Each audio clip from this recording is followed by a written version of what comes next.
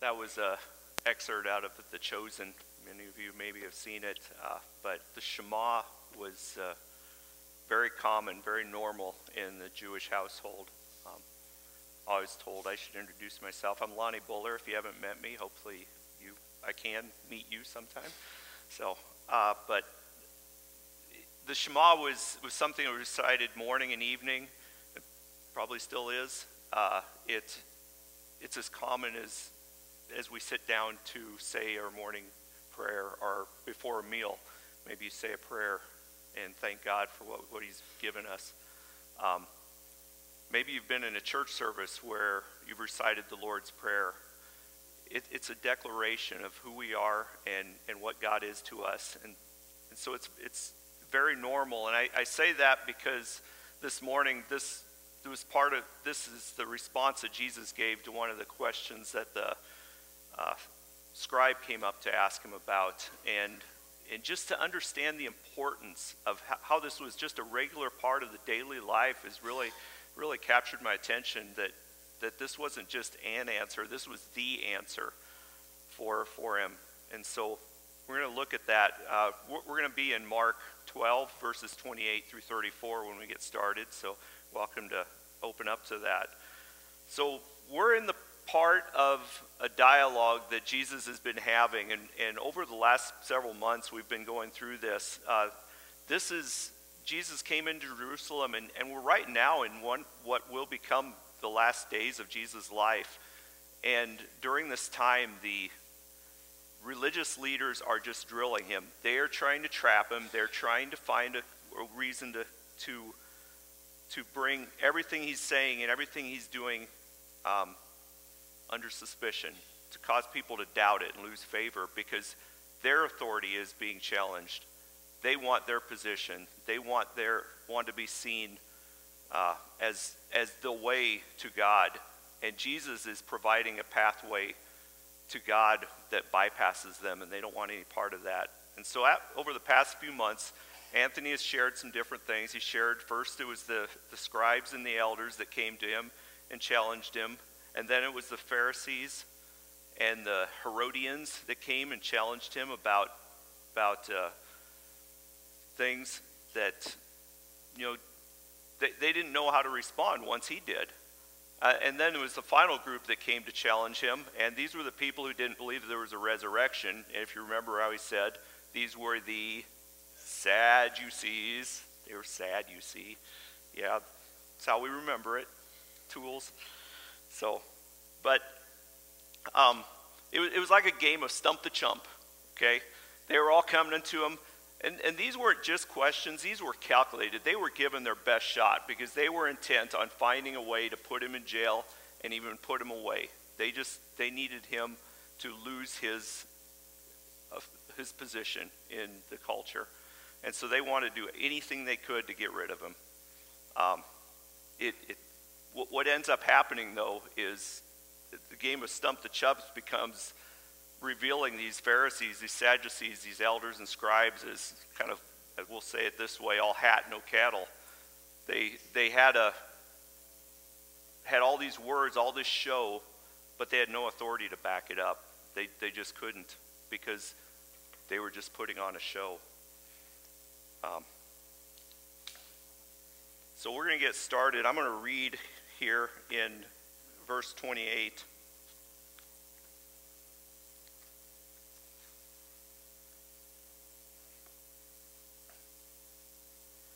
So one of the scribes came and heard them arguing, and he recognized that he had answered them well, and asked him, "What commandment is the foremost of them all?" And Jesus answered, "The foremost is, Hear, O Israel, the Lord our God, the Lord is one. And you shall love the Lord your God with all your heart, and with all your soul, and with all your mind, and all your strength.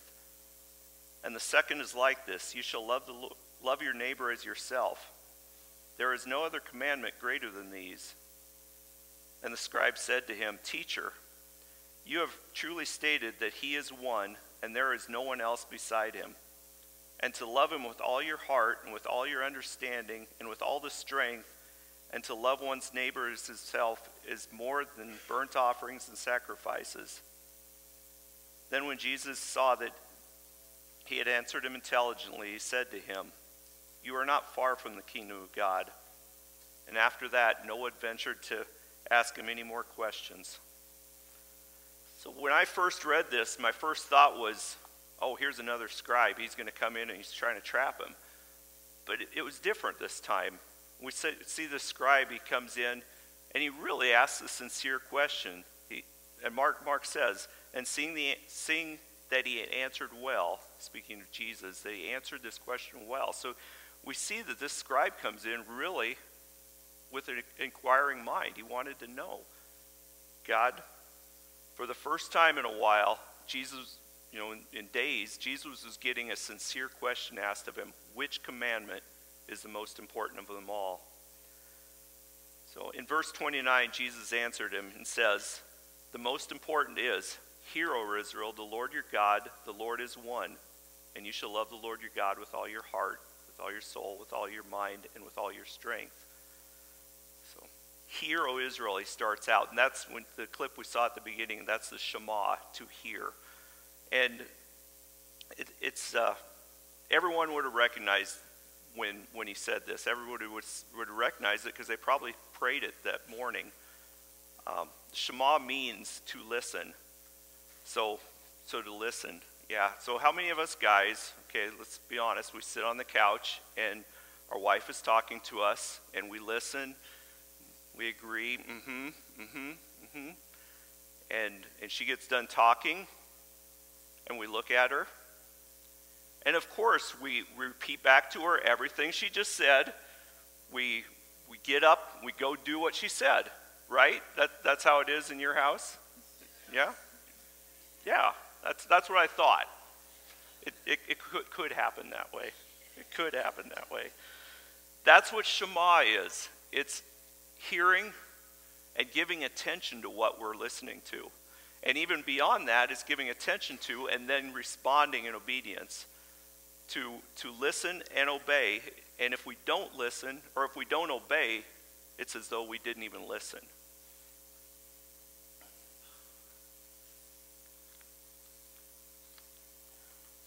So he continues with, "The Lord your God, the Lord is one." And so this was first found in Deuteronomy 6. It goes all the way back. And in that time, and even in the time of Jesus, polytheism, or lots of different gods, was the norm. Outside of the Jewish culture, most nations, most people worship lots of gods. You had a god for getting up in the morning. You had a god for good success for the day. You had a god for everything. And the Jews themselves were completely different. That was the unique. They were set apart because they had one God that they worshiped. And so that was really significant when they prayed that they declared, "Love the Lord your God, the Lord your God is one."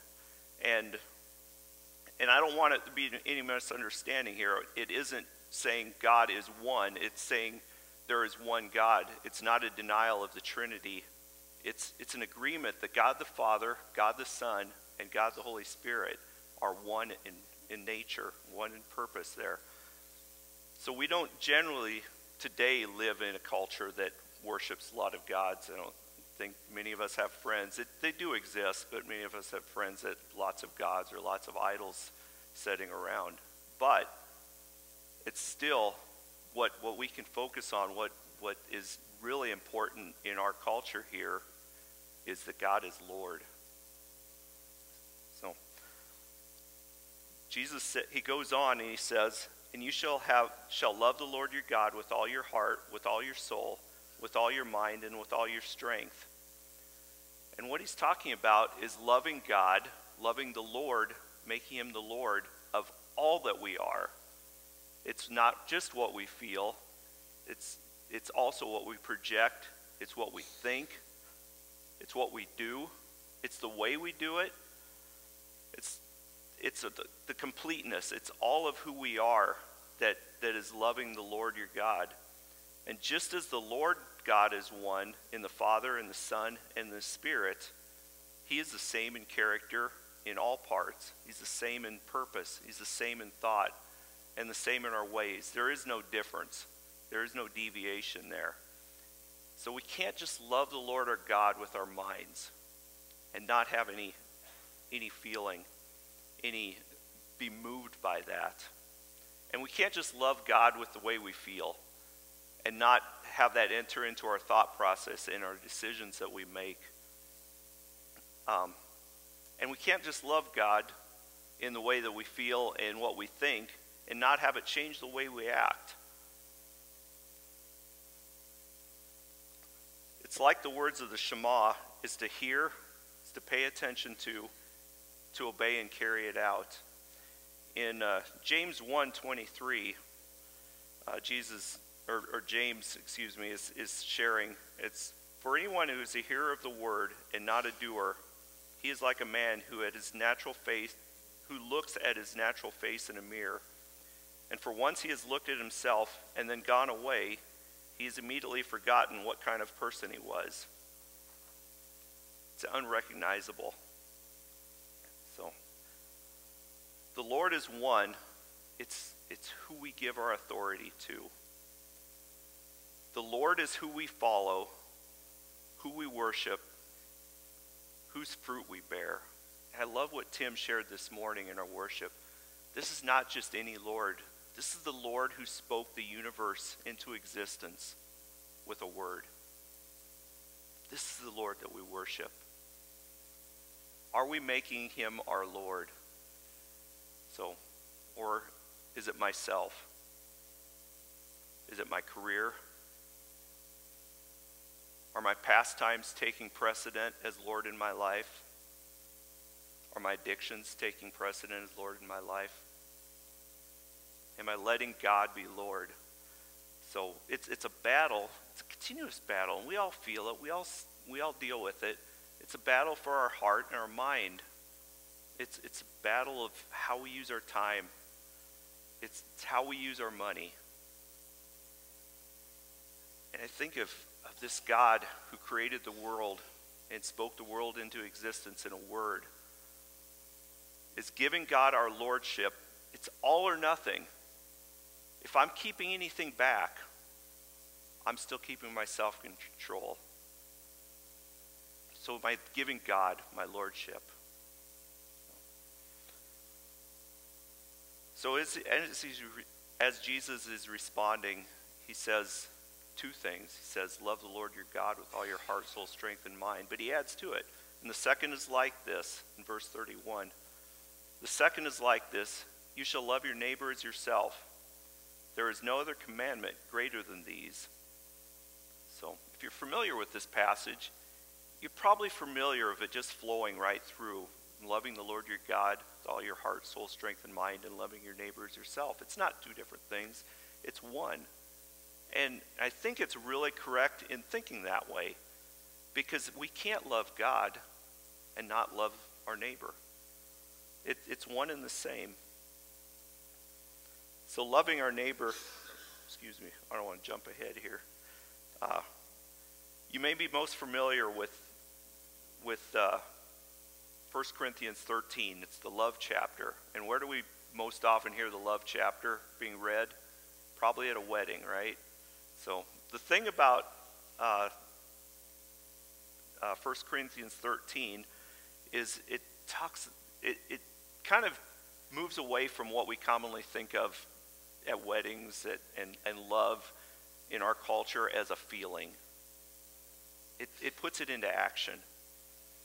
It's 1 Corinthians 13, obviously it's sandwiched between 12 and 14, and that's where Jesus is talking about the church.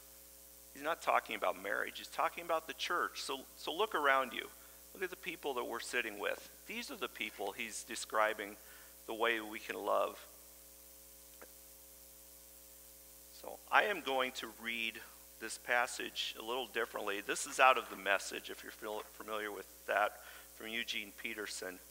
And just to get a little different picture of love from 1 Corinthians 13, let me read this. If I speak with human eloquence and angelic ecstasy, but don't love, I'm nothing but a creaking of a rusty gate. If I speak God's word with power, revealing all mysteries and making everything plain as day, I have faith to say to the mountain, jump, and it jumps, but I don't love, I'm nothing. And if I give everything I own to the poor, even to the sake of being burnt as a martyr, but I don't love, I've gotten nowhere. No matter what I say, no matter what I believe, what I do, I'm bankrupt without love. Love never gives up. Love cares for others more than herself. Love doesn't want what it doesn't have. Love doesn't strut. It doesn't have to have a swelled head. It doesn't force itself on others. It isn't always me first. It doesn't fly off the handle. It doesn't keep score of the sins of others. It doesn't reveal when others grovel.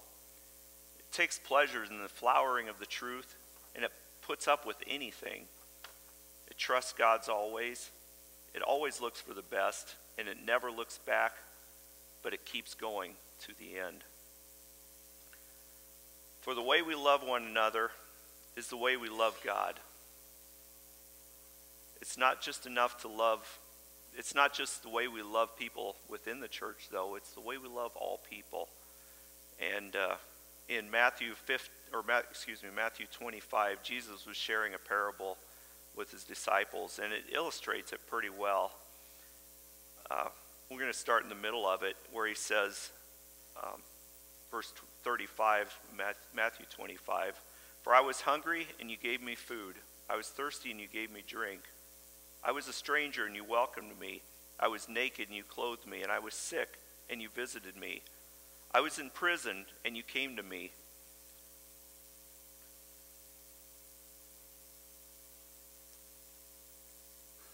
Forgive me, I lost my place. "Then the righteous will answer him, saying, Lord, when did we see you hungry and feed you, or thirsty and give you drink? And when did we see you as a stranger and welcome you, or naked and clothe you? When did we see you sick or in prison and visit you?" And the king will answer him, "Truly I say to you, as you did it to the least of these brothers, you did it to me." So, these two commands are inseparable. To love the Lord your God with all your heart, soul, mind, and strength, and to love your neighbor as yourself. We purpose to love God in our heart, our soul, mind, and strength, and we carry it out by loving our neighbor as ourselves. Just say that again. We purpose to love God in our heart, our soul, our mind, and our strength, and we carry that out by loving the people around us. If we place God so high in his lordship over us, that everyone else, we don't see any difference. There's no distinction between me and my neighbor. But that's the key, is just putting God at his rightful place, putting him above us, not thinking it's me and God, hey, God and I, we're going to conquer the world. No, it's God so far above us that there's not a reference point that we can give to who he is. So, back in Mark 12, after he had said all this, the scribe said to him, this is in verse 32, the scribe said to him, Right, teacher, you have truly stated that he is one and there is no one else beside him. And to love him with all your heart and with all the understanding, with all the strength, and to love one's neighbor as himself is much more than all the burnt offerings and sacrifices.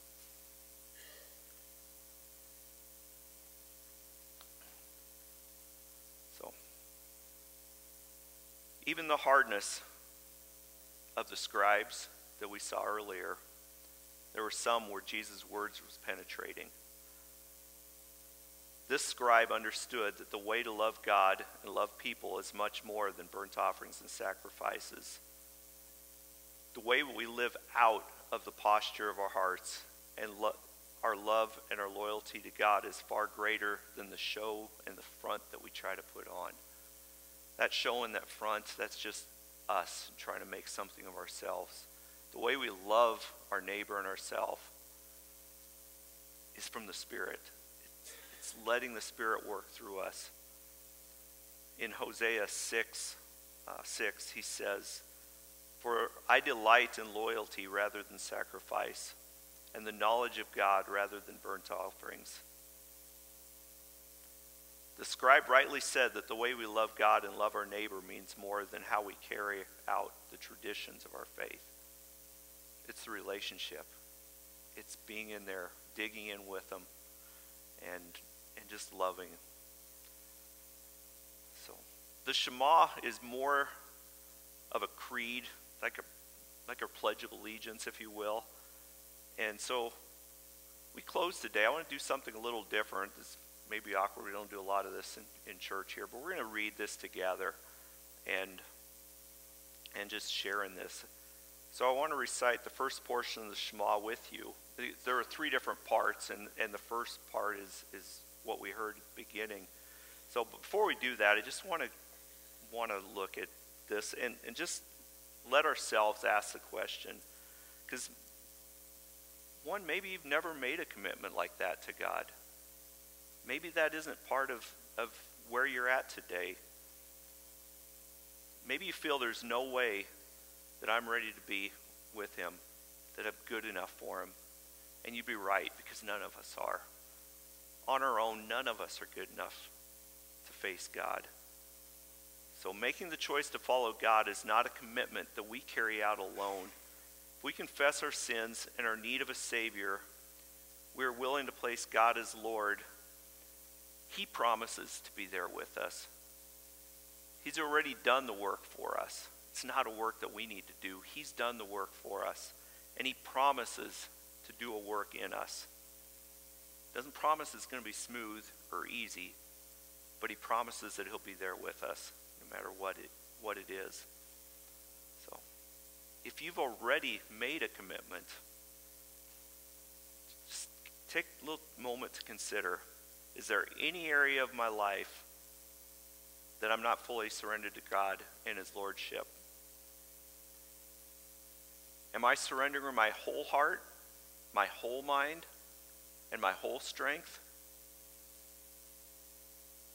Is there any way that I'm trying to recapture control, that I'm trying to grab it back? Whoa, that was too much. I need to keep hold of this. So, or is there anyone that I need to talk to and make things right with? Just take just a moment, a few seconds for you to think about that.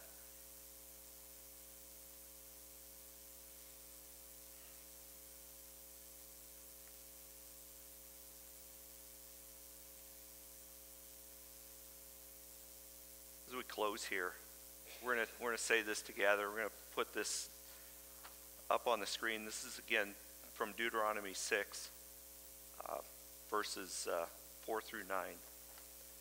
So say this with me. Hear, O Israel, the Lord your God, the Lord is one. You shall love the Lord your God with all your heart, with all your soul, with all your might. And these words that I command you today shall be on your heart.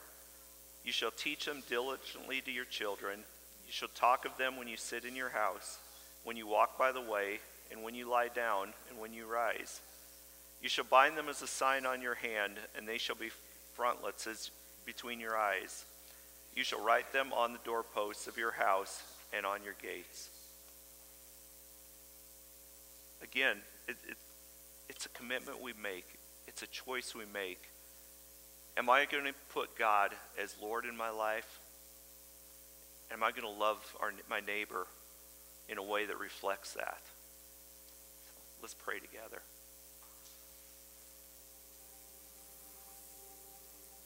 God, this seems so simple. Jesus' response was very simple in the way he came and answered the scribe. It's just loving God and putting him first. It's the Lord your God is one, and making him Lord of our life. And I pray that we would let God be our Lord, whether it's easy, whether it's difficult. Allow us to put aside the trappings of the world, the things that get in the way, things that distract us, and let him be Lord. And so I just come to you, and we all just come to our knees and say, God, please be Lord in my life and not be drawn away by this world. So, God, we just want to close in our worship, lifting you up, exalting you above everything else. We pray this in Jesus' name. Amen.